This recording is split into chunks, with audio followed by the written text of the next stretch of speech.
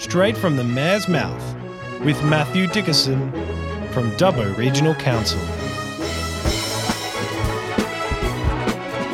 Hello everyone, and welcome to Straight from the Mayor's Mouth. Hello there, Matt. How are you today?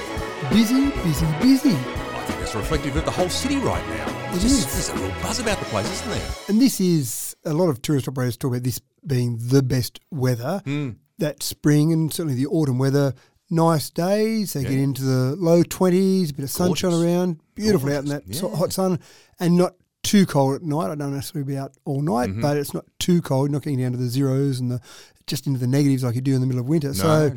Really good weather, and I think that just means you get lots of activity around a whole range of things, whether it be tourist activities or whether it be just businesses and shops and people coming to shop in Dubbo. Yes. And obviously you're not getting to that middle of the summer where you're getting up around the 40 degrees Celsius. So, good time of year to be around Dubbo. Well, there's been so much happening lately, hasn't there? Like we've right in the middle of the Dream Festival period right now, which we'll talk about later on. We had the Zoo Fun Run a couple of weeks ago. You got grand finals on today as well here in town with the Rugby League. There just seems to be a lot of people around town, lots of activity, lots of positivity. Gotta love it. Yeah, that's right. Better than the alternative, which is nothing happening and everything being dead quiet. So it's good overall. Again, one of the problems we still hear from a lot of businesses is they are busy and they need more employees. So that's still an ongoing problem, which is not a bad problem to have. That's right. But of course, then when employees want to come here, they've got to try and find some housing, which is again another problem. But again, much better than the alternative. If you had a place that had employees saying, we don't have, or employers saying we've got too many employees, we're going to have to sack people, or having a city that says no one wants to come here and we've got all this excess housing, those two problems would be much harder to address than the problems we've got. So definitely. Look, it's always something to work on. It's always great to see Dubbo alive and active. So speaking of alive and active and people coming into the town, I noticed there during the week, the latest citizenship ceremony. Now, of course, we've increased these numbers of citizenship ceremonies over the last 12 months or so. So how'd it go last week? I still get excited about them. We are having them more regularly, as you've talked about there, because we're getting to the stage where the groups were getting too large, so we had to bring it back to still make it a personal affair.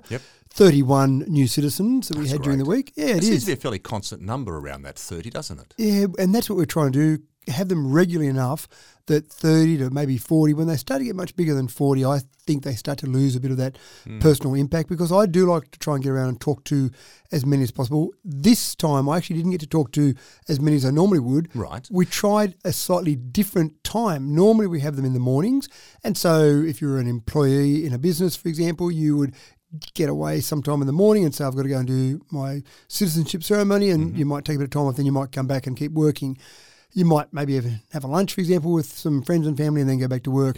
Kids out of school, they'll often get taken out of school. Maybe they don't go to school in the morning, but they might go back at lunchtime.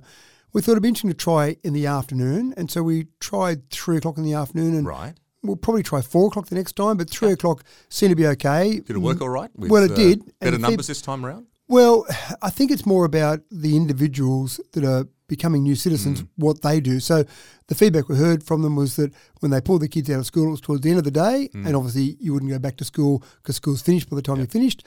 Or from a workplace perspective, you take the afternoon off and go and do your citizenship ceremony and then maybe go out and celebrate, have a dinner or something afterwards. So I think even 4 o'clock might be a little bit better. But it's one of those things, you're getting feedback from people that are never going to do it again. That's right. So you're saying, that's a fair point. What did you think about this for the next next group of people that come through? But I think people are pretty keen to give you their opinions. And I did get around and talk to a few people, but probably my favourite story from them all was... I do enjoy your stories on citizenship. So who have you got for us this time? Well, this was a family that came from the UK. And I've mentioned before that we don't often get people from the UK these days. It used to be, years ago, it was all these people from the UK, a few from New Zealand, maybe a couple from the US and maybe Canada, and maybe the occasional one from somewhere like India, whereas now it's the Philippines, it's Nepal, it's India, and occasionally get someone from the UK. But this time it had a family, and when I say family, there was a mother and 2 children. The father was there at the ceremony, and I didn't get time to find out whether he'd already become a citizen or was still waiting to become a citizen. But certainly the discussion there with the family, I like to say, you're in Dubbo. Yes. Fantastic. I love that. How did you get here? What's your journey that's taken you from wherever you are to Dubbo? And their journey was interesting. Started in the UK, obviously. They were still UK citizens. They ended up going through another country and then ending up in Dubbo. And they were employees of the New South Wales government. Their first job, the first place they lived in Australia was Dubbo. Isn't that amazing? And they saw an advertisement for jobs in the New South Wales government, but based here in Dubbo. So there must have been something very specific about that drew them here. Well, again, I think you're right, and I don't want to give away too many details because I haven't really got permission from them to talk about their individual story. Yes, no, fair enough. But the thing that I found fascinating about that was that we've got this process now where more and more governments, both state and federal, are working out that you don't have to work and live in a capital city. We did learn that during the pandemic that people can live outside of the big city to actually still be productive and still do useful work. So in this scenario, absolutely both of them are working in different departments for the New South Wales government, but they're living here in Dubbo. And they have done for some time. You need to be living somewhere for more than 5 years in Australia before you can actually go through the citizenship process. Yes. So they've been here before the pandemic. But again, this whole process that we've got good employment in Dubbo from the state government, and that's fantastic, and that adds to our community. So here we now have a family, 2 children at school here in Dubbo because the New South Wales government has got jobs here in Dubbo that are relevant to the state, maybe relevant to a wider scale than just the state. Yes.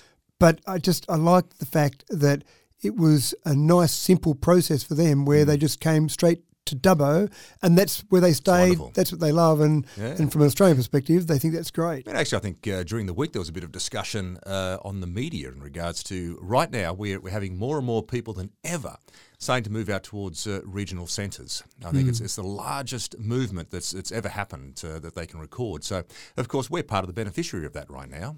So these numbers increasing, it's only good for us. It's got to be great. Yeah, it is. You're spot on. And again, I don't like to talk about COVID-19 in positive terms because people lost their lives. And so there are obviously some terrible things that occurred with COVID-19. People became very sick and, as I said, people died. So I don't like to talk about it in positives, but you're always looking for a positive. Absolutely. One of the positives that occurred from COVID-19 was we as a society discovered that you could actually work away from where your traditional workplace was. So people in Sydney, for example, realised that they could work from their home 10 minutes or an hour or 5 hours away from where their workplace was. So they might have had a commute in the past that was a 1 hour commute to work. But once they worked out they could work from home, it didn't matter if they were 1 hour from work or 5 hours from work. Right. So suddenly they went, well, why am I living in Sydney? House prices are expensive. If I do want to go anywhere, it's a long commute. Yes. Maybe I could live in a regional location. Dubbo is one of those great regional locations. Life choices, isn't it? That's what it boils down to. I can still do my job effectively. I can still, if I had to be in Sydney, I can still be on a plane and in Sydney pretty quickly, but I can work much better, not have that commute time, better lifestyle, better quality of life, and I still get paid the same money that I got paid when I was in Sydney. So happy days. You're living in a great place like you're out in Dubbo. Yeah.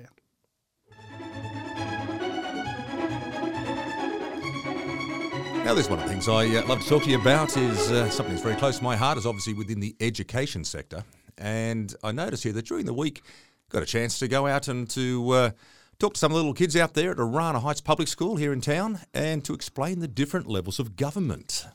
Like a guest speaker, my friend. So how did it all go? Well, kids normally will often come to the chamber, and that's if they've got, say, one class. We can fit them in the chamber. Of course, we don't have a permanent chamber now, but we'd still accommodate kids at the chamber if groups want to come along. In this particular scenario, they had about 80 children in the year that had been studying local government, studying different levels of government. Yes. And so I thought, well, it's probably easier for me to go out to the school rather than vice versa. Organising buses and all the rest of it is a bit of a pain, I imagine, for a teacher. Absolutely. I can pay heed to that. Absolutely. Right. So a bit easy for me to turn up there, which I did. And so I talked to them, first of all, about just in general, different levels of government. And I love to give them a bit of a quiz about who's responsible for different things. And I'll go through and do some obvious ones that are defined pretty specifically about each level of government. Yes. I always like to throw roads in there. I say, who's responsible for roads? And someone will say local, and I go almost, and someone will say state, almost, someone will say federal, I say almost, and they go, hold on. Well, that's all three. And I said, that's exactly right. It was a trick question because depending on the road and depending on how it's classified, I can local, see the fact regional. that in your earlier life that you must be one of these kids in the class. The teacher must go, oh, good. Matthew, yes, what's your point? So, it's, you're probably right. And it's fun now on the other side. That's right. But again, it's one of those questions because people don't often understand who's responsible for different levels of or different things in our community. But roads is a typically difficult one because depending on the road and depending on the funding stream, it can be 1, 2 or all 3 levels of government for all sorts of different roads. We've had many discussions ourselves in this podcast where I've struggled to try to work it out as well. Yeah, that's right. So the kids not getting it right is okay. But the thing that I enjoy the most, so we talk about that, talk about the different levels.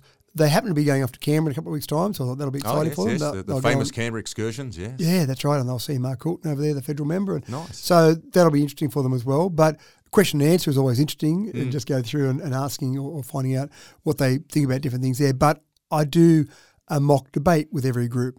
And the mock debate is we get the teacher, I don't want to have the responsibility of doing it, so I get the teacher to pick out a mayor and a deputy mayor and councillors and a general manager of council and some people that are going to come along from the public and some media and the whole scenario you would see. And then I get the kids to pick out a topic to be the agenda item at the council meeting. Right. And so I ask for different ideas, and the old chestnuts will come up. Kids shouldn't have to do homework. No school uniform. One kid wanted to say that it wasn't compulsory for hats, for example. So there are a range of different ideas that were thrown around in terms of that. But in the end, it's a democracy we work in. So in the end, I say, exactly right. I say, right, we had 4 topics to choose from for the mock debate. And so I'll say, okay, you've got your 4 topics. Let's have a quick vote and see which one. So the one that won the debate topic was school uniform. Oh, wow. Duo Something school original. uniform. Yeah, that's right. And it seemed obvious to me that just hearing the discussion and just hearing how keen they were to talk about this particular topic, I thought, well, this might be a great debate. It's amazing how kids get so passionate about school uniforms. Yeah. It? You know, some want it, some don't, but it's since Adam was a boy. It's it seemed obvious to me that it was going to be get rid of them. Yes, and I thought, this might be a great topic for debate because you want one that's got a bit of back and forth and a tight decision-making process. But anyway, they seem to want to do that, so let's run with that. Yep. Had the councillors that's sitting up there on stage and had the mayor running the meeting, and it was basically come up with a topic, put some ideas forward, and I said to some of the councillors there, just come up with a different angle, even if you don't truly believe it, just to make the debate a bit more interesting. We had the parents who came along and presented in public forum to the meeting. The fake parents, obviously, the students. So, I was going to say, this suddenly become bigger than Ben Hur. No, sorry. I get everyone to be playing different parts. Right, so a couple of the students become the parents coming along and presenting, and had some of the staff. Bit of role playing. Yeah, that's right. Some of the staff there giving their expert opinion on it and all the rest of it. So we went through this debate, and there were some really good ideas put forward in both directions. And then finally, the mayor called for a vote. And even during the debate, there was one thing that was brought up by one of the mock councillors and basically saying get rid of school uniform. And there was a cheer from the audience, from all the other students in the audience.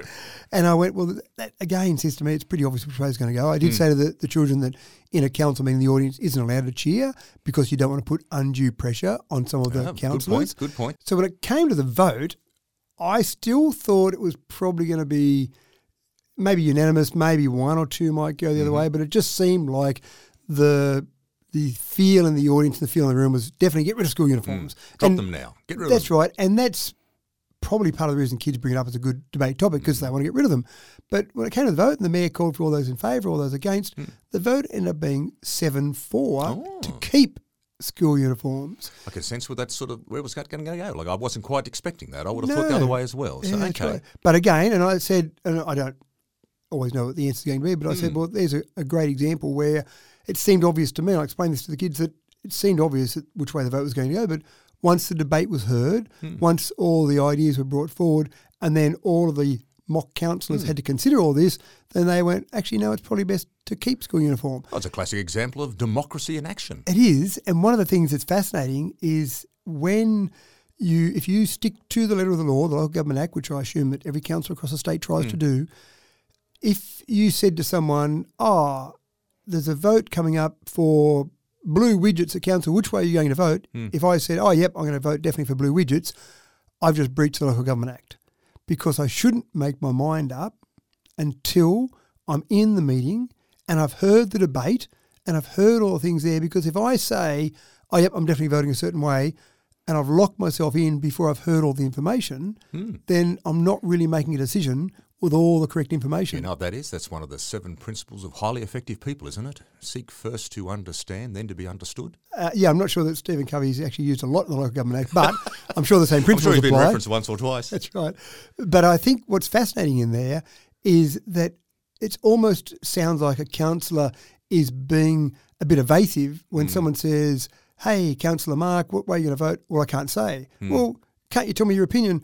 Well, I can tell you what I'm thinking and my opinion, but I can't say I'm definitely going to vote away, because as soon as I say I'm definitely voting a certain way, then I've locked myself in a position, and that's breaching the Local Government Act. Right, okay. So, it's quite fascinating in that whole process. And actually, breaching the Local Government Act, breaching the model code of conduct probably would be more accurate in that, in terms of the way you vote for things. And again, as a simple example from a school, once you hear all the debate and all the topics, sometimes you might change your mind. Yeah, well, I'm very pleased to hear that the Orana Heights kids have followed the Local Government Act effectively. Now, one of your travels during the week there, Matt, you managed to get yourself down there to Canberra again. You love Canberra, don't you? Oh, it's a bit cold. Still at the moment, it's a bit cold, A little actually. fresh down there it was again. Yeah. Now, this week, mate, you went down and you attended it's actually referenced in here as a congress. Conference, is this potato? I'm not really quite sure in regards to the difference between a congress or a conference. You might be able to answer that question for me. And you're down there for the National Local Roads Transport and Infrastructure Congress. Or was it a conference? Well, to me, it seemed like a conference. Is there a difference? I haven't been able to work out what it is. I've attended various congresses over the years and various conferences over the years, and they both look and feel and smell pretty much the same to me. Congress to me sounds very UN, doesn't it? It's the UN Congress. It does, and it does sound very formal. It does. But I haven't been able to work out the difference between conference and congress, but call it a gathering if you like. That works. We had a bunch of people together, and it's interesting because it's always been referred, well, I've always heard it referred to as the Roads Congress. Oh, the Roads Congress this year, we're going to talk about A, B and C. And it's interesting that the official title talks about roads, transport and infrastructure. And so quite a broad area, really, when you think about it. It is, you're exactly right when you talk about that. And so a couple of the sessions that stood out for me were probably broader than just roads. One of them was around community batteries. And I've had some people talk to me about community batteries in Dubbo. Now, Dubbo would be a perfect spot to have a community battery. So what is a community battery? Well, good question. I'll get to that in 1 second. I'll just be jumping and preempting for you. That's right. It's a perfect spot for community batteries in Dubbo because we've got a very high concentration of solar panels. Many years ago, we started this process before the 60-cent scheme from the New South Wales government. So we actually started a scheme at council to encourage solar panels. 60-cent schemes, remember those days? They were, and then that accelerated it dramatically. So on the basis of a program that we started about 13 or 14 years ago, and then the 60-cent scheme, Dubbo became the number one postcode in the nation per capita for rooftop penetration for solar. Number one. Yeah, that's right. Now, we're not number one now. We're still up there. Some other places have gone past us on a per capita basis. But lots of rooftop solar is great. Then you start to have conversations with people who say, oh, I've put in a battery in my garage, or I've put a battery on the side of my house so that when I've got that excess solar in the middle of the day, I can be storing that up and then I can use that at night and then maybe still use some off the grid. Is there a big intake or uptake of that here in town? Do we have a few of those sort of things happening? Certainly if you talk to some of the installers, there are people who are doing that. Okay, absolutely right. And we've got good sunshine, so that makes sense. A community battery goes a step further than that, where you might have a neighbourhood, a group of people, and I'm trying to find out some specific details because I've had a few people who have asked me about it, but I'm trying to find out, for example, the best number of houses. Is it 10? Is it 20? Is it 50? Is it 100? But you get a group of people who say, well, you could put a battery in your garage, Mark, and I could put a battery in my garage, and the next door neighbour could put a battery, but we might be on holidays and we're generating all this excess solar or excess power through our solar, but we're not using it, and it goes into our battery and we're not really using that at night time, so we're not getting full advantage out of it. But if we average it out across a bunch of us, then sometimes someone might be away, someone might be home, someone might be using more, someone might be using less. So we're all generating some power and then we're all drawing some power from this battery, so it maybe evens out that a little bit. So we're less likely to need any power from the grid. So it's like a giant big battery that a group of people sort of feed into, and then we can take together as a community group, a smaller community group, take that energy back out of it. Yeah, that's right. Now, you're also tied into the grid, and you can do other things. You can be a bit tricky about it. If you're just trying to make money out of it, then you can actually set up so that you're feeding power back to the grid when you're getting paid the most for that power, and then you might actually draw power from the grid to charge your battery up when power's cheap. I'm not sure that's really the intention, but some people do it that way. But most people say, we've got solar around here, let's charge up the battery and then use it when we need it. And then if we need excess, we'll take it from the grid as per normal. So I love the idea of that. And there's two scenarios. I've had some people approach me in Dubbo to say, we want to put one in our neighbourhood, how do we do it? And I'm trying to find out the process because there's so many different players involved here. How big are these things? Are they take a lot of land space, or are they a small type of operation, like size-wise? If we wanted to retrospectively sort of put in a big battery somewhere in the middle of Eastridge, for argument's sake, like how much space would you need? There are different sizes depending on the size of the battery and how many people might be feeding into it. But typically you'd expect, sometimes you see on the side of the road a little substation, for example, or even the green boxes, if you like, around the place. When you see those, it's probably, you'd expect it to be maybe twice the size, maybe 3 times the size of one of those as a base size. Yep. So that gives you a bit of an idea. Yep. But again, they can vary in size. But that was one of the questions that I wanted to find out. The answers I needed was how big is it, depending on how many people might use it, all those things. So there was a great presentation there by a gentleman who's been involved in a community battery down in Victoria. And some of the things that you get out of a conference are a business card. And so when I heard this presentation, I got some answers, but I had probably more questions then on those answers. So I talked to the gentleman after that, got a card off him. I've already sent him off an email and said, here's one of our potential solutions. But the other solution that we've got in Dubbo is that we've got some land that we develop.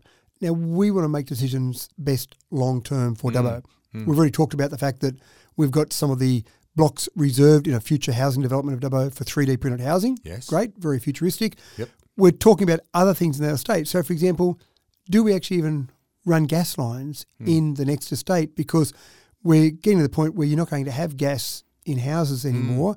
Maybe today you still will, but in years to come. But if we don't run gas lines, that can actually make each block of land a little bit cheaper. And it's probably not going to be a big disadvantage for people because they're probably going to use more electrical appliances rather than gas. The next one is to think about, should we actually build an estate that's got every household in there connected to a community battery? So you do them in groups of whatever is the ideal size, whether it be 20 homes, 40 homes, whatever it might be. And there's that group of homes and there's the community battery. So when we're planning the estate, we plan the battery as part of the overall estate. But would you see it maybe as a trial basis, for example? Let's say, I'm just sort of hypothesising here in regards to, let's say it takes a minimum of 20 homes to feed into this community battery. Do you think council might be interested in, let's say, the new Northwest Precinct, sort of the operation up there, to maybe down the track to think, well, let's do a trial of this. Let's have 20 blocks, and therefore, if you want to buy that block, you're also signing off on the fact that you're going to be feeding into the community battery operation. Yeah, and that's the sort of thing that I think we've got to look at to try and be progressive and innovative. And this is a new economy. This whole thing with renewable energy, in my opinion, is a new economy. What do we do with a new economy? You've got to think about things differently. You can't just keep doing it the same old way. So having that sort of approach where we might try a trial, we might have potentially some land allocated for a community battery so that you mightn't put it in on day one, but at some point down the track, I imagine when you're retrofitting somewhere, one of the challenges is, where can we put this? We're on top of a footpath. Someone doesn't probably want it in their backyard. Where do we actually put this community battery? Whereas if we said, right, and again, whatever the ideal size is, if it's 20 homes, for every 20 homes we've got in this new estate, well, there's the space that we'll allocate for that community battery to go if at some stage down the track those community members start to do it. So those are sort of things that you get. The other one that I had or found fascinating was a session on the road toll. Not so much roads, there were lots of discussions road toll? On the road toll. Pay $2. Oh, that's sort of thing. I'm thinking, I'm thinking like pay $2.40 to get to Wellington or something. No, don't say that. People will start believing that straight away. That's how rumours start, let me tell you. Right. So no, road toll in terms of deaths on the road. And this particular gentleman that presented talked about the 7 areas that led to deaths on the road. And some of the things that fascinated me on that, one of the stats that scared me was the number of people who still don't wear seatbelts. It was somewhere in the vicinity of 22% of deaths are from people that are in a car not wearing a seatbelt. Now, there might be other factors as well, but not wearing a seatbelt. So if you're in a car accident and you haven't got your seatbelt on... 22%? 22% of people that die in car accidents don't have a seatbelt on. So I just thought it was a natural. I just thought it was a given. Absolutely, that's the word I was going to say. Yeah, I thought it would be a given. Just and I actually don't feel right. If I jump in the car and I start driving off and the seatbelt's on, it just doesn't feel right. Sometimes you jump in a taxi and the seatbelt is actually a bit hidden in the back seat that you're trying to find, and the guy starts driving. I go, hold on a second, I've got my seatbelt on. And it's like, they don't seem to care. It's just off they go. But I thought that was fascinating. We're still getting too much drink driving. And so, again, we've had 2 generations now that have been around for drink driving. I think 1982 was when random breath testing started. So surely people have got the message now. And I know kids that come out of school, I know my kids, it's just, again, you just don't go to that party with your car if you're going to be drinking. It's just it's obvious. So there's still some people that need to learn that lesson. Speeding wasn't probably as much as I thought it might be. And I did actually talk to the presenter after the session and I said, do we have any good data from the Northern Territory, for example, where they've often got speed limits of 130 or unlimited when you get way away from the major population areas? And essentially the message that he had was that speeding still causes deaths, not necessarily because of the speeding itself, but when you have an accident at 130, you're travelling faster and you're more likely to have bits of your body separated from other bits of your body. Deacceleration will do that. Exactly, rather than travelling at 110 or 100. So there is a factor of 4 as you increase your speed. So speed was still an issue, whether or not, because someone was talking about saying that there's some data out there, don't know if data is the right word, some information out there, maybe they read it on a Facebook page, that says when you're travelling faster, you're concentrating more, so you're less likely to have an accident. Now, I haven't seen anything along those lines. Yes, well, I don't know about the logic in that one, but anyway. Maybe they've watched Formula One drivers doing 300 kilometres an hour saying, gee, they're concentrating hard. Yeah, that's right. So in a purposely built car. That's right, on a safe racetrack. Exactly right, with no one else around. So I think you just pick up little bits here and there from all sorts of things, but the seatbelt messaging, I started then thinking, is there something we can do from a local level or maybe just encourage the state government? Like a campaign sort of thing that local government can possibly do to support wear a seatbelt, don't drink and don't distract yourself from mobile phones and things? Yeah, well, that as well, but the old click-clack front and back, I mean, those sort of messages. But one gentleman there did tell us about the fact that some people who don't like wearing a seatbelt get in the car and they'll click in the seatbelt before they get in the car to stop the annoying beeping from the car. And I thought, it's a lot of trouble to go to. When you just put it, that's right, just put it around yourself. I still consider the seatbelt the greatest single safety device in our vehicles at the moment. It is just a fantastic invention. Volvo, as you probably know the history, Volvo invented it and didn't retain it for just Volvos. They said the world can have it. This is too important an invention to keep for just one brand. Is that right? Volvo started it? Yeah, which is a magnificent contribution by Volvo to the world of safety and probably didn't harm their reputation for safety at all. But again, it is a really simple safety device that people should be wearing. So you sometimes pick up little bits and pieces out of it from things like that. You have random conversations with people, you learn all sorts of things. So it's always interesting to go to a congress or conference. Yes, never potato. That's right, you never know what you're going to pick up from that. But again, I found it fascinating from those few points of view. Yes. Now, I bet you any money the fact that you're in Canberra and every time we seem to have a chat on these podcasts, there's always a new minister or a minister you've caught up with on a regular basis. So who'd you catch up with this time? You must have caught up with a few ministers down there, surely. A couple of them came along to the conference or congress, which is good. I met someone for the first time, the Senator, the Honourable Carol Brown, who's the Assistant Minister for Infrastructure and Transport. So Catherine King is the lead minister or the minister there. We've spoken about her a few times, yes. That's right. And so Carol is an assistant to Catherine. Can you ask us a question in regards to what's the difference between, like with the assistant, like what's the assistant's role as opposed to, say, the straight-out minister?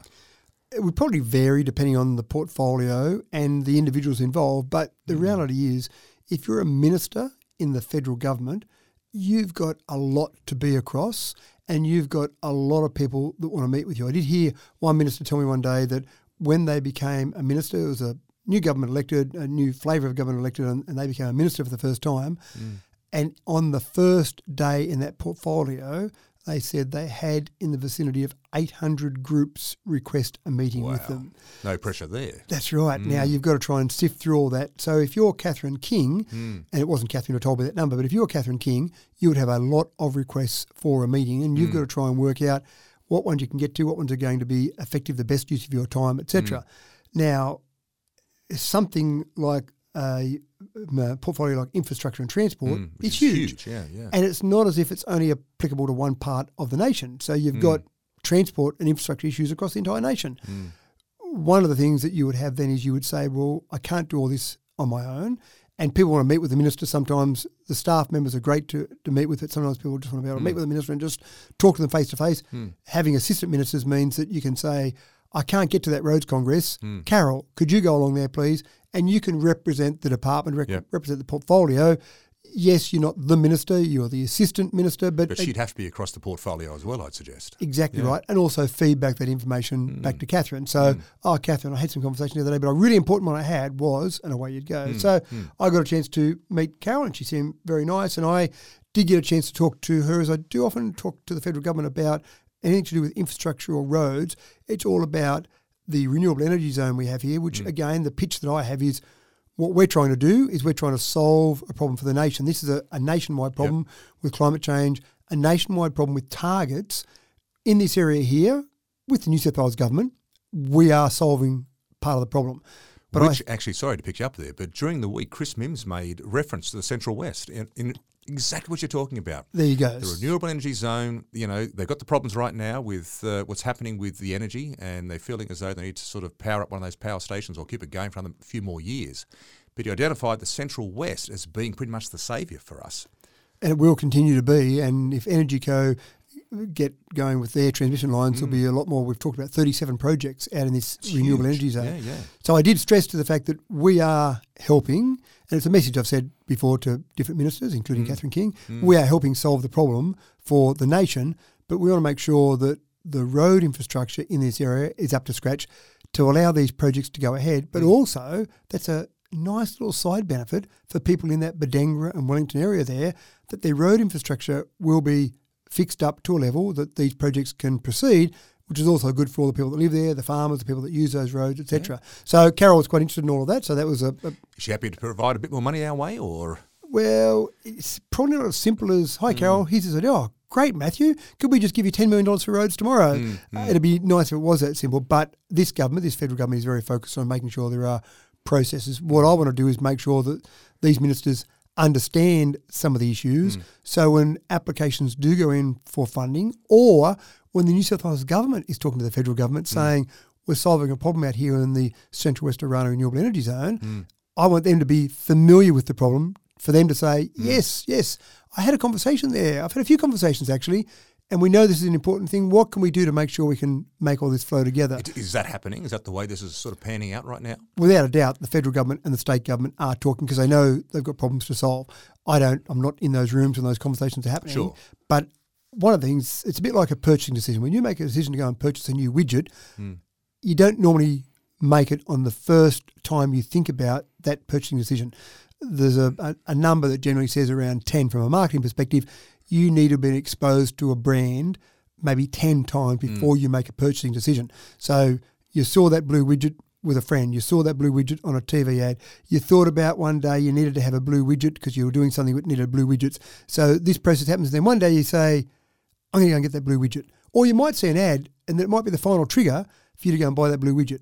And so it's the same with any sort of government projects, any projects we're involved with. I need to make sure I keep mentioning important projects to the state government, to the federal government. Every time I see them, mention it again, so that it just becomes that constant thing. And so then they go, we've got to get those blue widgets. I don't know why, but we've got to get those blue widgets. Is that potentially part of our marketing in the sense of the Central West region around here, the renewable energy zone? Central West renewable energy zone, almost, from the point of view of, as you say, keep putting it out there in the state government and federal government's face. So as soon as they mention the phrasing of renewable energy zone, we are connected to that. That's a really good idea, actually, and I haven't thought about that in the past in terms of marketing our region with that. But I think that's an excellent idea. That's right. I'll sell it to you for a reasonable price. Thanks. But it is that sort of thing. You want to make sure that people are identifying somewhere. So when they think renewable energy, they think about our region. So we haven't done that, and maybe it needs to be progressed a little bit further. But again, with the REACT that we often talk about, maybe that will be something that will tie in nicely. I did get a chance to mention the REACT to Carol Brown as well. Again, nice, well done. Keep throwing it out there. Keep mentioning them. Christy McBain came and spoke at the dinner on the Wednesday night. Now, Christy did have a cold, so she didn't actually hang around. Normally, I'd catch up with Christy. Yep. And but she did actually say, I've got a cold, I'm going to deliver this speech, and then I'm going to go home to bed, which was fine. I fully understand that. But again, it's good to hear from Christy. And again, Christy has been a mayor. Christy's been in local government. So when Christy is involved with anything to do with local government, we know that we've got someone in there that's got our back and that's fighting hard for us. But I did actually manage to catch up with Chris Bowen again. Oh, okay. And I've caught up with him before and had a good chat to him previously. Yep. Again, he's the Minister for Climate Change and Energy. So perfect one about our RES. Yes. He absolutely gets the concept with the RES. I've talked to him about the REACT before. I've sent him information on that. But the roads is probably one of the angles that I keep pushing to Chris to try and help solve our problem with roads around this area. And I've said it to residents around Wellington before. One of the things that's great with the res is that everyone wants their roads fixed across the state, across the nation. No council's got enough money to do all the roads themselves, and so everyone's putting the pressure on the state government. The state government is giving some money. We're getting some chunks of money to do work on our roads and to do the work they need to do on the state roads and some help with regional roads, but they haven't got enough money either. So everyone's in the same position. Not enough money from rates, not enough money from the state government. Our roads aren't good enough. But the advantage we have in this res is that because we need those roads done to progress this res, and because we've got proponents that are spending significant amounts of money on the development of their project, then we've got a bit of an advantage over other areas that aren't in a res that I think we'll get our roads to a much higher standard because they'll be needed for the res. So that's an important part of it. I think you're right, isn't it? Like if you think about it, and is there a chance here too that these companies that are setting up around the place, we've talked about this before, their responsibility towards helping finance the upgrade of the roads? Because I'd be suggesting, if you're setting up a big company and that out here in the renewable energy zone and you need to bring out big new wind turbines and those type of things, I'd imagine some of the roads to get out to some of the place be pretty ordinary, and they may have to do some bypassing around. I'd imagine if they fixed up a road and said, look, $2 million to fix that up, to them that would be a beneficial idea, wouldn't it? Well, some of them they'll have to do that. Some of them there'll be a minimum requirement. They'll have to bring the road up to a standard that they can put some of that equipment on the road. So definitely. But also, you're right, some of these projects are billion-dollar projects, billion with a B. Yes, that's right. To spend a few million with an M on a road to make that project quicker to roll out, some of those they would say, well, that was reasonable money to invest. So the couple of parts there. One is they'll have to do a certain amount of work on the roads. They might do some extra work on the roads to make them better. But the third thing is that we've then got the planning agreements that we want to have in place, some of that ongoing funds that will come into our LGA, which some of that money will be spent on the roads. So you're getting a couple of bites at the cherry there to get our roads worked on. So we should have, in 5 years' time, 10 years' time, roads that are better than other areas, all things being equal, because we'll have this extra money that other areas won't have. So that was good. The other thing I mentioned to Chris was a little anomaly, which is one of those things, because he did talk in his initial introduction. It was a roundtable breakfast that Chris was at, and so he spoke at that, and then I actually asked a question publicly just because I thought it was interesting for the room to hear, but then I chatted to Chris afterwards as well. But one of the things that he did talk about in his initial comments was the fact that we've got electric vehicle sales going up, and he quoted some figures there, which were figures that are consistent with figures that I've seen as well, and that's fantastic. And I think part of the reason that's occurred has been the change they made in the FBT legislation, where an EV below the luxury car tax threshold, the purchase price, is FBT exempt. So for a business that buys an electric vehicle or a petrol vehicle for one of their employees, if they buy a petrol vehicle, they've got to go through the normal process of a logbook and justify the percentage of usage, and there's other methods to use as well from a taxation point of view. If you buy an electric vehicle, again, below that luxury car tax threshold, then you don't need to do a logbook. You can just say automatically that car for that employee is now 100% tax deductible. Okay. So that's an advantage. That's a tax advantage for people, and I think that's made a difference. The frustration I have is that I understand fully the $90,000 threshold because they don't feel like they want to be giving tax advantages to people that can afford a very expensive car. But the anomaly is I could buy a $220,000 ute as a goods-carrying vehicle, and I can claim that as FBT exempt. Again, it's probably people that aren't following the tax laws to the letter of the law, but it's generally accepted. You buy a ute, that's fine. I'm talking about a business scenario here, then that's FBT exempt because I've got that ute. Because they're looking at it from the business perspective and sort of ways of helping out businesses. That's right. And I think from a tax point of view, they say, oh, well, that ute in the classic old terms when utes were utes was used by a tradie, for example, to do all the work the tradie needed to do. And as incidental usage, that particular tradie might also happen to drive back home, that journey wouldn't normally be tax deductible. But that's incidental. The main reason that person's got that ute is to generate income in their business. And as an employee, for example, it's okay to do that. And again, I'm being careful. I don't want to go and give tax advice to people. But what's happened in terms of a creep over time is people buy utes in their business. they don't necessarily have this thorough process from the tax office perspective where they go through and check the usage and whether the other usage is incidental. There are some utes out there that I would almost guarantee have never had something in the back of that tray, but they're used in an FBT tax no. So do you have to too tough. An FBT free environment. Right. So what I said to Chris was, there's an anomaly there that I can buy a $220,000 6.2 litre V8 gas guzzling ute, FBT exempt.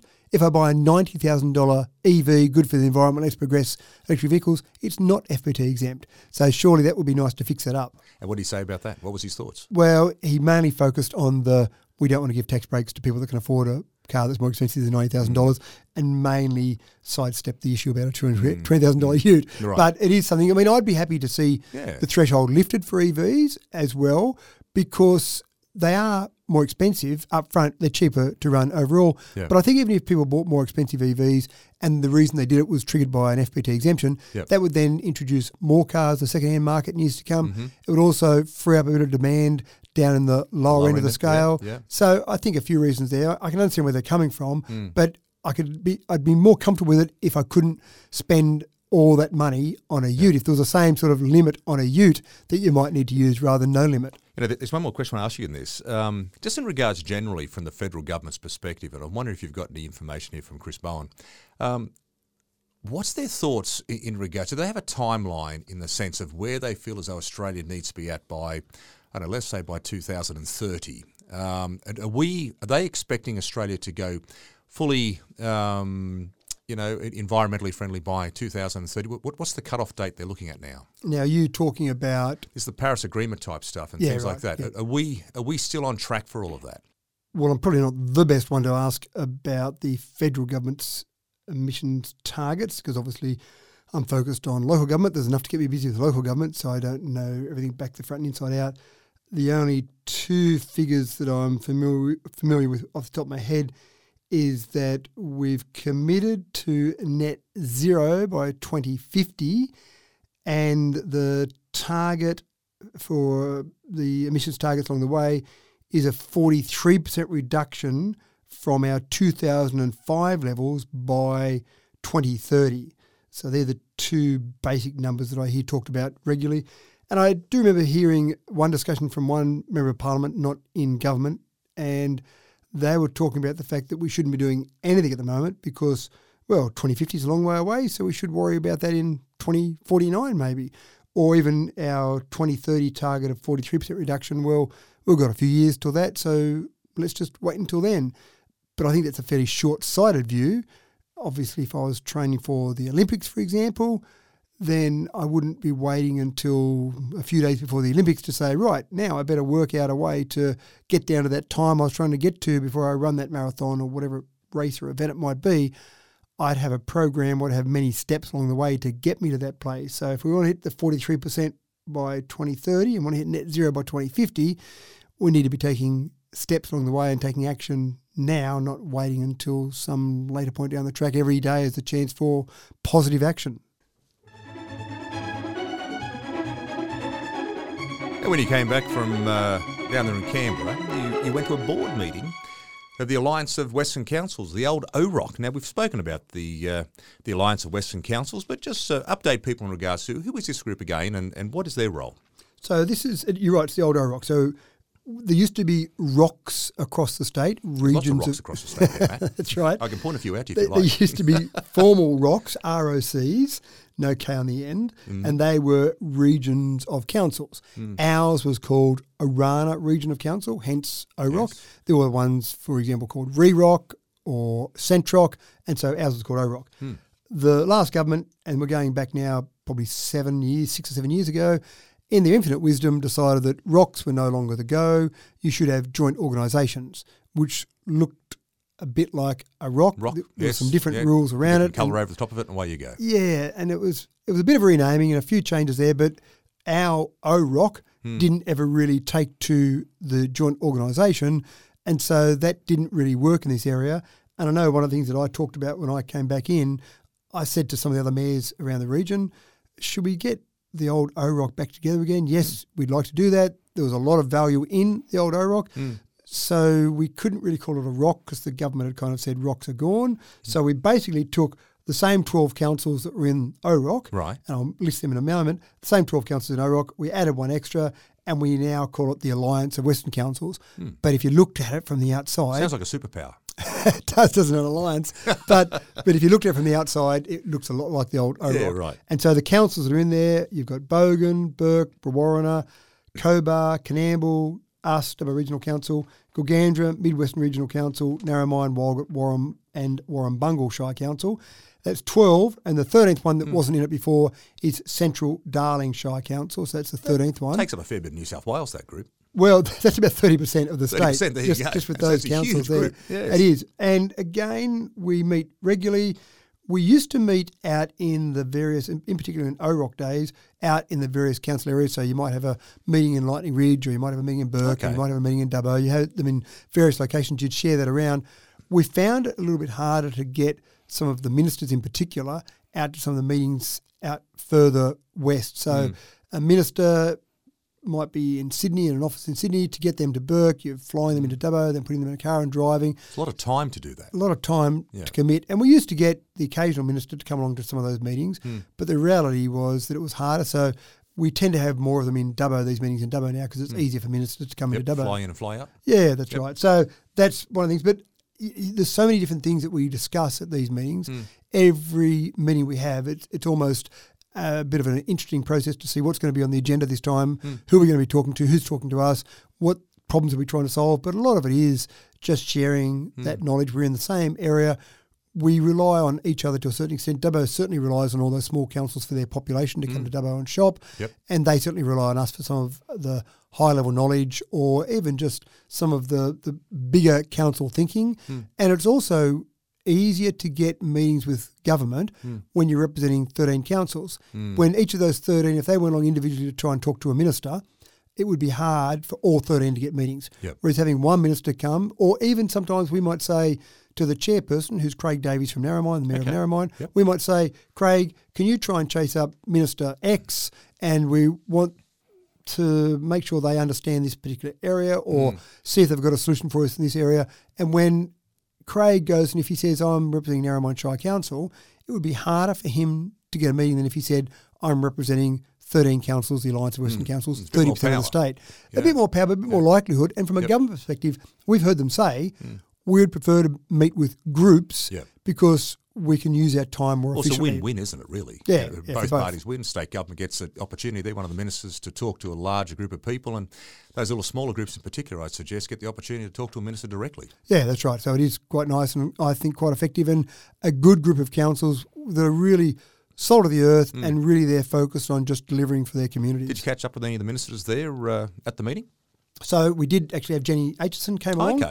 So she's the Minister for Regional Transport and Roads. So roads is a bit of a flavour of the week this week. Yes, there's a lot of road talk. Yeah, that's right. So she actually came along to our meeting and basically was there and sat there and was through the whole meeting. And Jenny's a new minister, obviously. Right. But I actually really like the fact that she stayed for the whole meeting. Sometimes ministers will come in, they'll do a presentation, take a few questions, and then they go again. But Jenny said, no, I really want to understand this area and understand these councils better. Good. So if it's okay with you, I'd like to sit on the rest of the meeting. Absolutely, fantastic. Wonderful. So she sat through that. We had someone from Transport for New South Wales there as well, and Jenny's Chief of Staff, Christine Boyd, was there as well. So again, that was all fantastic. And I just think good value from their perspective to hear that meeting, just hear the discussion, and also just get a bit of an idea of how genuine these people are and how much they are there for their community. Absolutely. Now, speaking of catching up with Jenny Aitchison, it sounds like after the meeting you had the opportunity to continue the conversation, but maybe more at a local-based level. So what happened in the conversation, if you don't mind me asking? One of the things that's really important when you are at those bigger groups is sometimes you want to make sure you're asking questions that might be more applicable to the broader group. You don't want to get right down into the nitty-gritty detail of something that's only relevant to your LGA, because it's a bit unfair on the minister and a bit unfair on the other people. Probably like any meeting sort of stuff, it's people sort of get to a point where they go, oh man, just stop asking the personal questions. Can you take that offline? That's right. Take it outside, will you? So we did catch up with Jenny afterwards, and she was very generous as well. She said any of the councils that would like to meet with me afterwards, and I think every council that was there probably took her up on the offer to some degree. So we had a few things to talk to her about. We talked about Coomabella Crossing previously, and about the process of spending $470,000 to repair the causeway, which has got a whole bunch of issues with it. One of those issues is the fact that you'll probably be repairing the causeway again in a few years' time, and you're continuing spending that money. Fisheries don't want us to just repair that because it's not good for the fish habitat in that particular creek. A whole range of issues there. And so councillors made the decision at this stage to go out and build a bridge, and we'll just try and get get... the culvert, isn't it? That's right, replace the culvert with a bridge, and that's better for everyone involved. It's on a regional road. One of the things that we talk about is that we want to do betterment, so we want to make it better than it is for long term. One of my favourite new phrases. It should be in the dictionary. And obviously we want to get better money out of the government. So one of the things, a crucial thing we want to talk about was that, because $470,000 is a given, $2.7 million is not a given. We want to make sure we get access to those funds in whatever grant program, whatever process we've got there. So that was a great conversation around that. Did you feel as though that's a good outcome potentially as well? Well, she understood exactly where we were coming from. Again, she's got to try not and... going to sign off there and then, is she? Not there and then. And you've got to find a program that it fits into.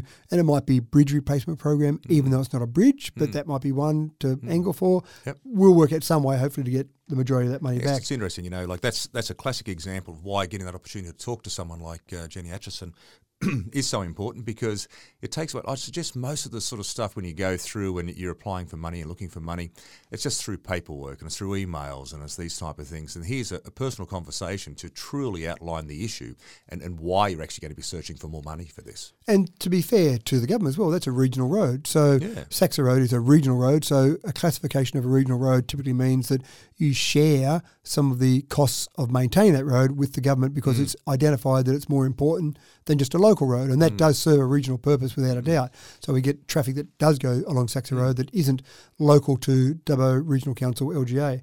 So that was one. The road requirements around the res, I talk about that as much as I can with anyone. And absolutely. Of course, we mentioned that we'd already talked to Penny Sharp, the relevant minister there, about that.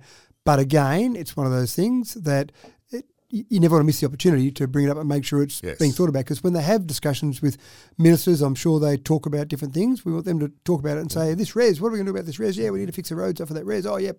I thought about that, and this is what we could do there. So that's all important. The other one that was important is the new Dubbo Bridge. Now, I do often joke about the name of that. As opposed to the old Dubbo Bridge? Well, that's right. This is the thing. How long can it be called the new Dubbo Bridge for? That's right. Surely going to rename it eventually. That's right. Well, it will. I'm sure it will be. But for the moment, it's still called the new Dubbo Bridge. Until the expiry date of new falls out. And then it'll be the slightly old Dubbo Bridge, you or not so new Dubbo Bridge. Once was a new bridge. Yeah, that's right.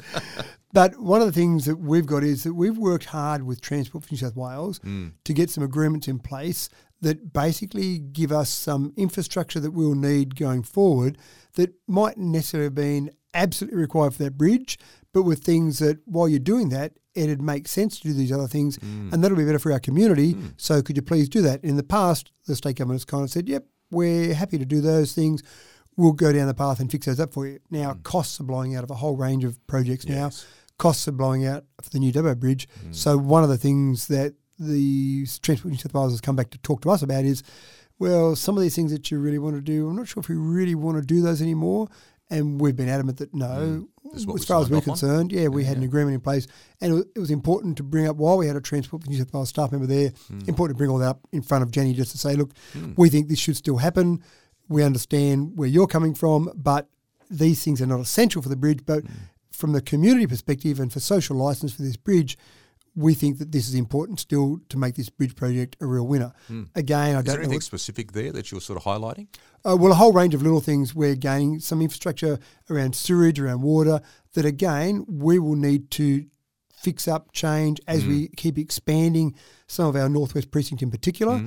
But again, while you're doing the bridge, you're doing a lot of work there. Why don't you do this other work at the same time? It's not necessarily essential for the bridge, but it certainly would make sense to do it, and we'd rather you pay for it rather than us pay for it. Absolutely, that's so right. we'll keep working on that. I think we'll get a good outcome from all of that, but it was just one of those things just to make sure we keep it bubbling away and keep it in the front of the mind of the people that are going to make these final decisions. Sounds good.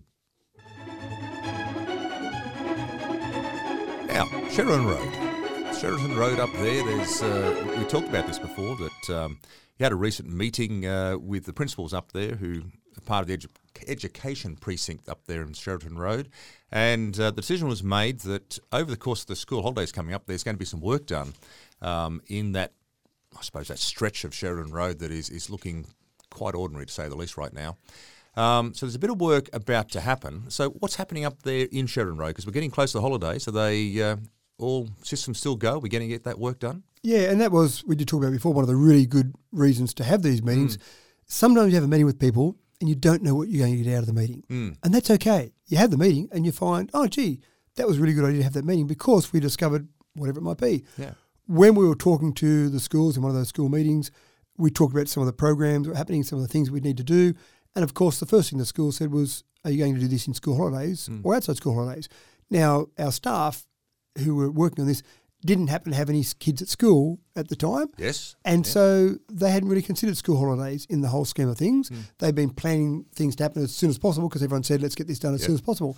So there were some changes made. So there are some things, I'll give you some quick dates here in a moment, but there are some things that have changed to fit in with school holidays because that makes a lot of sense. Absolutely. So that was less good. traffic and less inconvenience. Exactly right. So and this is before school holidays, on the 16th and 17th of September, there'll be some drainage maintenance being done up there. So that starts next week, doesn't it? Yeah, so in about a week's time from when people, depending when they listen to this podcast, but about a week's time.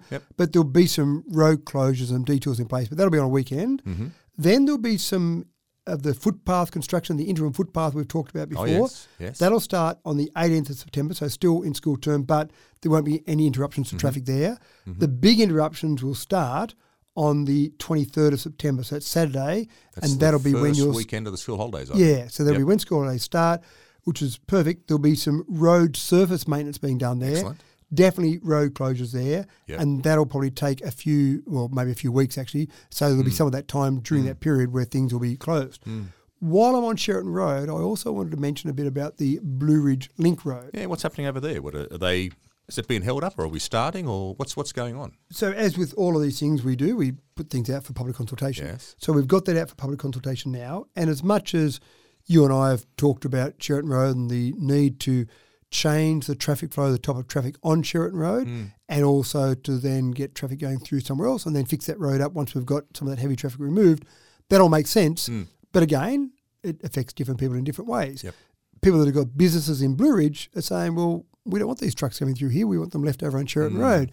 So there's a public consultation process out at the moment. Are you getting a bit of pushback from the people at Blueridge right now, the businesses at Blueridge? Well, a couple of things there. The first thing is more time to do the submissions, and that's fine. So it's happened before. I've seen it happen where we've got a certain submission closing date and people say, oh, look, I only just found out about this or I need more time. Can we have an extension? And most of the time, unless there's some timeline imperative, most of the time we would say to people, sure, that seems like a reasonable thing to request and we'll grant that extension. So we've done that in this scenario. Can I just ask you, just in regards to that Blueridge Link Road, now we talked about the acquisition of land that council has taken there with regards to the Bathurst CDB and that land. So I'm assuming that Blueridge Link Road is going to go in behind St John's College and St John's Primary and Bunnings and these type operations. Is it a straight run from where, let's say Boundary Road would extend to the end? Is that like a T intersection then run straight back up to the highway? Is that the plan? There's a few bits there. There'll be not so much a T intersection, there'll be a curved road in behind from the schools where you're talking about there. It'll curve up to the east and then it'll go through Blueridge, but the long-term plan is it'll curve up and then join directly to the highway. Right. So there probably will be some additional traffic going through Blueridge that will eventually not be going through the existing businesses there in Blueridge. Right. But again, this is where it's good to have that public consultation, let people know what's going on. So we've extended that consultation out to the 28th of September. So that's a good opportunity for people to give more feedback, have more time to do that. And it's just via the Your Say site? Correct, go to the Your Say site to send that information in. And again, there probably will be some people there who will say, well, I don't necessarily want that heavier traffic going through there. My business is set up here and I'm happy with the amount of traffic. I don't want extra traffic there.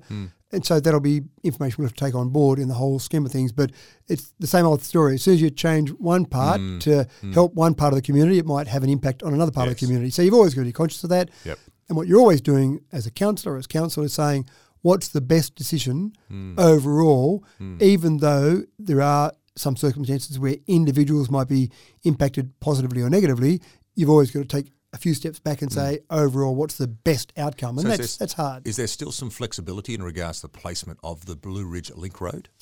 It makes sense where we're going at the moment, but we'll hear feedback. And one of the great things about feedback, the feedback that I enjoy the most is when people don't just tell you about the problem, they tell you about the potential solution. That's right. Absolutely. So don't put the road through there, full stop. You go, well, we don't really have much of a choice. Or don't put the road through there. It would be better if you did this. And we go, oh, gee, that's a good idea. We hadn't thought about that one. Or let's have a look at that. Oh, that's going to be too expensive to do that. Whatever it might be, you've got that option there to be able to look at different solutions. I think you give some sound advice there. If people do want to comment on the Your Say site, is to don't just simply sit there and complain about it. Try to offer a solution to it. Yeah, that's something that I would like to see. You don't have to, but that's always going to be a better outcome if you can come up with a solution as well.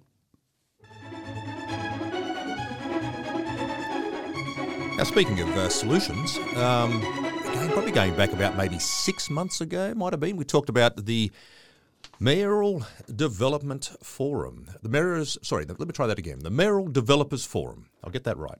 So now, this is something whereby I remember you talked about a while ago, Matt, where you get the developers, invite developers to come into the space with the councillors and yourself and members of the staff, just to talk about the nature of development in town and which way Dubbo is going and where the needs are, and just trying to get all parties together. Is that the general aim of this forum again?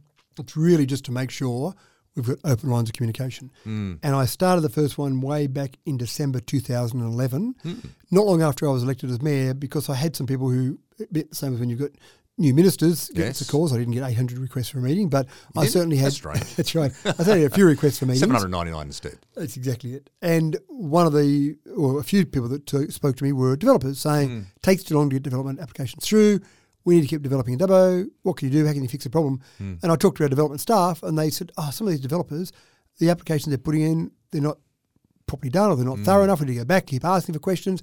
If they had them complete in the first place, it'd go through a bit quicker. And I'm thinking, well, there's some valid points of view, and they were just two simplistic examples, but valid points of view from both sides.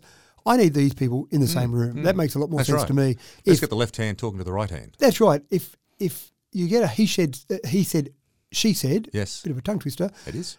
Then you end up with not good outcomes. So I said, let's put them all together in one room. So we started the first one in December 2011.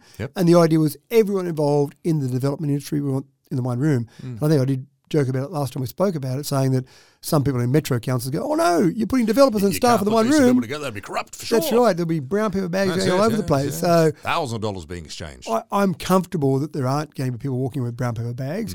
If they are, it's going to be a bit obvious to 80 people in the room. Pretty sure that's not the place to do it anyway. No, if you're going to try and do it, that wouldn't be the scenario. So one of the things we do is we usually get a bit of a presentation from staff. Sometimes we'll get a bit of a presentation from some developers, just a bit of an update, and then most importantly a Q&A, but then also building relationships. So you've got developers who will say, I've talked to Billy over the phone a number of times. I've never met him. Go and, g'day Billy, shake hands, eyeball each other, talk, and actually Billy's not such a bad guy. The developer's not such a bad guy.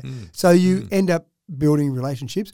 And I don't think for a moment that we're building or encouraging corrupt relationships, but you want to be able to have relationships where you can have a conversation. You still have to submit the right paperwork.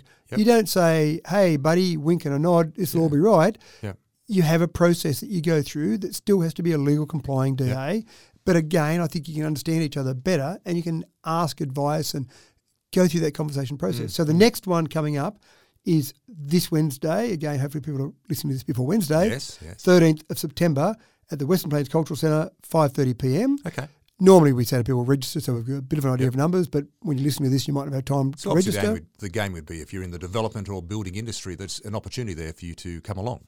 Any part of it. So it could be banks, for example, come along because they're doing home loans and they want to understand a bit more about the scenario and what's happening with demand, etc. You might have conveyancers come along. You might have a whole range of different builders, different tradies come along. And you've got the classic developers who come along because we want that land to continue to be developed. But even the last one, because there hadn't been one for a few years, the last one that we held, the feedback from some of the developers there was, wow, I didn't realise some of the projects that were going to occur in Dubbo over the next few years. Gee, it's pretty exciting, isn't it? I better ramp up some of my development. And again, this is what we need. We need developers going for it hard because we've got so many people that want to move to Dubbo. So we want that development to occur. So it's exciting, but anyone that's involved at all, Wednesday, 5:30 p.m, Cultural Centre, come along, please. We want to hear your feedback. We want to also get you to see what's happening in the rest of Dubbo. Oh, it's a terrific idea.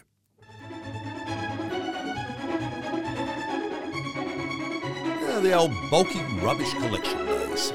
Yes, I know my wife will be on to me very soon to go and clean out that shed again. Of course, because it's getting close to the that time of the year where we put out all of our junk out of our shed and put on the Kerbside, and then the magical fairies come around and pick it up. And please don't take offence to the word fairies. I've seen some of those blokes; they're quite huge. Don't come around there and make an offence on that one. But they're out there; they'll pick it all up and away they'll go. So now it looks like there might be some change of dates for this. Is that right? And also, I suggest maybe some changes in what we can put out. Not so much change of dates. There's the dates which I'll give you a couple of the dates, but you can also look those up. But I just think it's important that we get some of the rules right around this, because sometimes it does get a little bit out of hand. Each household is permitted to put out the equivalent of a box trailer load of rubbish. Okay, so it's not, sometimes you see huge piles there, and I think we've probably been a little bit liberal. Yeah, in the past we've let people get away with it, but I think it's time now that it's been going for long enough that we really need to say to people, this is your limit. It's a box trailer load of rubbish. That's your limit there. Other limits on there as well. For example, no more than 2 mattresses. Mattresses are a big issue for us. Really? Mattresses. So people go through mattresses once a year, sort of thing, do they? Who knows? I didn't realise that was the case. We seem to get too many mattresses at the tip, and mattresses are quite voluminous. So you've got to find somewhere to get that volume put away. Yeah. Putting them apart is quite expensive. Yep. Getting the raw materials out of them doesn't seem to give you a good return. So mattresses are an issue. So 2 mattresses is the limit. Do people put out more than 2 mattresses? Apparently. I'm just sort of sitting here for a minute thinking the last time I threw out a mattress, look, there was some of those little smaller ones sort of thing years ago, but most people, I suggest, sort of keep their mattresses pretty well, but obviously not. You'd think so, wouldn't you? But apparently that is an issue. Okay. So and the other issue, 2 folks, that's it, which I find interesting, is no more than 4 passenger tyres. Yeah, right. Passenger tyres and mattresses. Yep. Now, again, when I replace tyres on my vehicle, I normally let the tyre place that I go to take my old tyres. You can take my tyres. That's right. I don't tend to keep them. But what are they planning on retreading them or something, or I don't know, cutting them up into those black swans that people put in their gardens? They maybe had a plan to put pot plants in them, and then they got over it. Decide that's a hard job. Maybe they're planning to keep snakes in them because it's probably the best use of them, I think, around the house. So they're 2 of the things that are important, I think. But also just the volume of rubbish, but also the time. One bit of feedback I get is that, gee, Dubbo looks untidy at the moment because all these people have got their curbside rubbish out there waiting to be collected. And they'll put it out weeks before it. That's the thing that annoys me. So we're saying, please don't put your things out any more than a week prior to the collection date. The whip is going to be cracked. Yeah, we want to do it. I mean, technically, it's illegal. If you just go and put it out now, it's illegal dumping. If you put it out at a collection, that's fine. But again, if you put it out too early, we might classify it as illegal dumping. So we're just asking for a bit of cooperation from the community here. Right. We've got 7 different zones. You've got southeast, northeast, west, central, south, Wellington and villages, rural, east and rural. And there are different dates for all of those. And I'll run through them quickly. But again, all of this is on the Your Say site. As you know, there's one place to go for all this public information. Southeast, for example, collection will be from 9th to the 13th of October. So that's when it all starts. That's right. So the first group. Keep in mind that if you put it out on the 2nd of October, that's fine. That's a week beforehand. You go and put it out now, that's too early. So that's where we're saying to people, just keep it in your place, and then a week beforehand, sure, put it out then. The northeast, 16th to the 20th of October, west, 23rd to the 27th, central south, 6th to the 10th of November. Now, if you're not sure where you are, again, Your Say has the maps there. Wellington and villages, so that includes places like Wellington, Nanama, Eucarina, Stewart Town, etc., 13th to the 17th of November. Rural East includes places like Badangra, Ponto Falls, Geary, Wongarvan, Firgrove Estate. That's basically residences located outside the 50k and 60k speed zones with a regular Friday collection day. Okay? They'll be from the 20th to the 24th of November. I'm just writing that down now, actually. That's good. And then rural, which includes places like Elong, Ballymore, Richmond Estate, Brocklehurst, etc. Again, those residents outside the 50, 60k speed zone that have a collection day, not Fridays, then they'll be from the 27th of November to the 1st of December. Okay. Now, again, I know there's a lot of information to give someone verbally. But go to Your Say site. Go to Your Say, have a look at that. Just try and stick to the rules, because we don't want to be finding anyone, but we also don't want Dubbo to look messy during this process. That's exactly it, isn't it? You know, like, it's one of those things where we just got to be a bit more considerate, I'd suggest, of everybody and what it looks like if you're putting these things out 3 or 4 weeks beforehand. It does. It looks untidy. So let's keep Australia beautiful, and more particularly, let's keep Dubbo beautiful.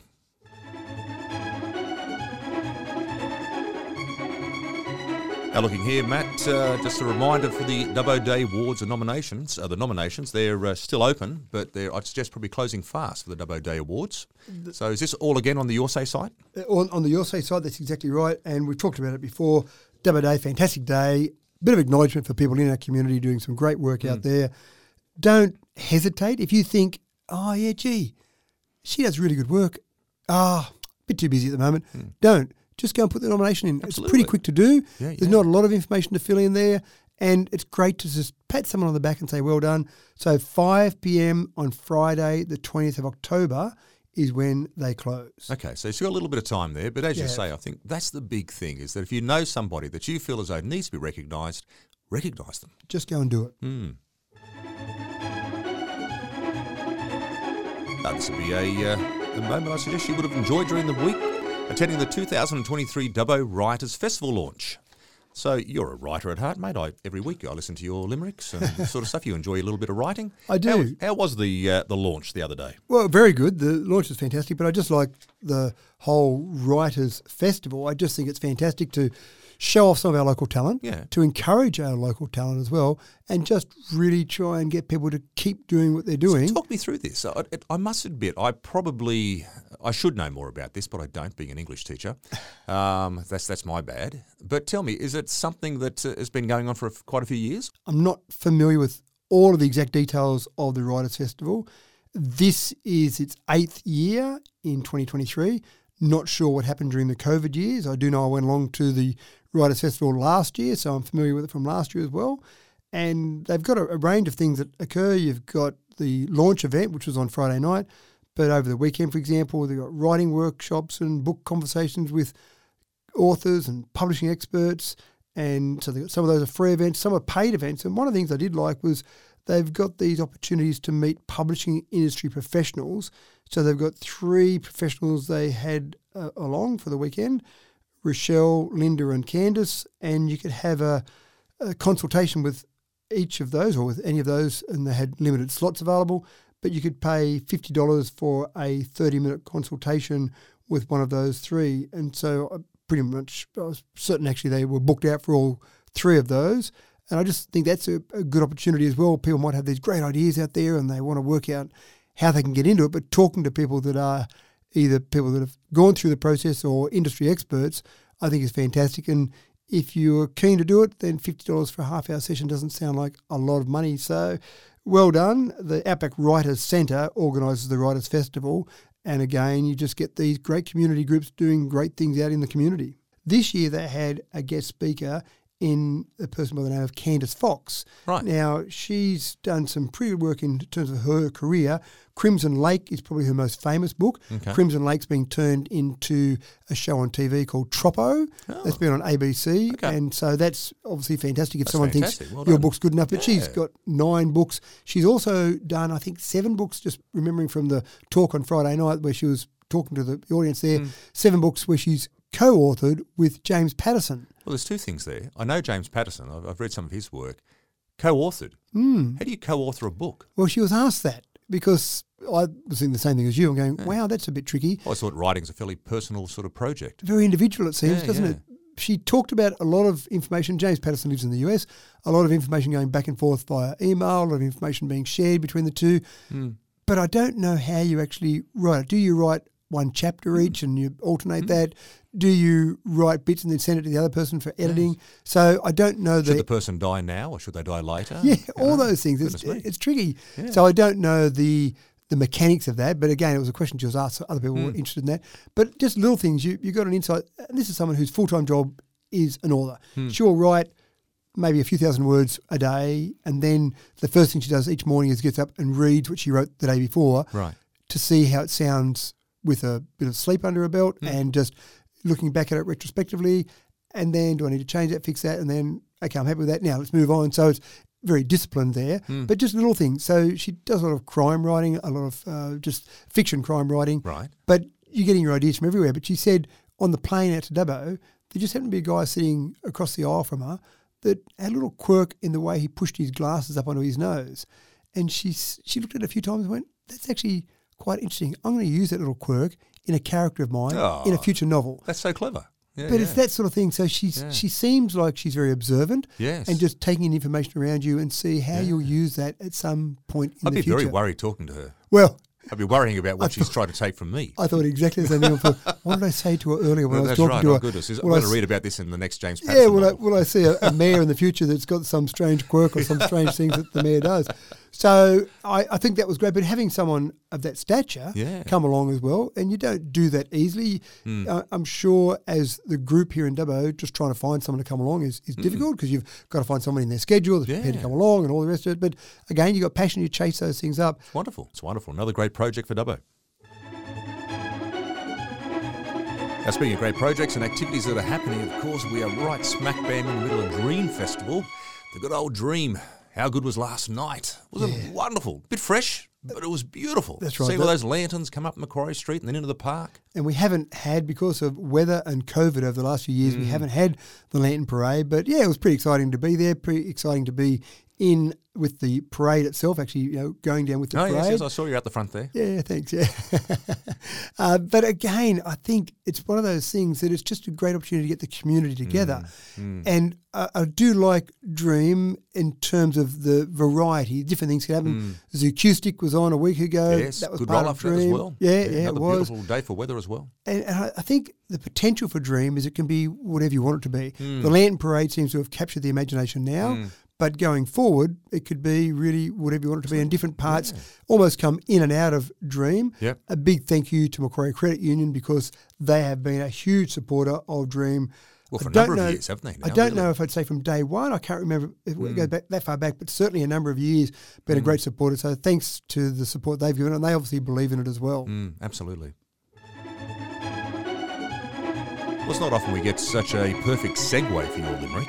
But I'd be suggesting today that the most obvious Limerick option that you must be preparing for us today would be something on the Dream Festival, surely today. Well, I've cheated here a little bit because I did use a Limerick when I launched Dream a few months ago. Yes. And at the official opening ceremony, I did use a Limerick for Dream as well when I was there on Saturday. So you're going to share us with us today? So I'm going to have the same Limerick there, that's right. So. Well, it's reuse, recycle. It's all about the environment. Exactly right. I don't want anyone to miss out on this. The Dream Fest in Dubbo's a sight, with lanterns that dance in the night. As they float through the air, there's a magical flare that fills every heart with delight. Oh, lovely work, lovely work. Well, folks, that, of course, wraps us up for another Straight from the Mayor's Mouth. Until next week, everyone, take care. Straight from the Mayor's Mouth with Matthew Dickerson from Dubbo Regional Council.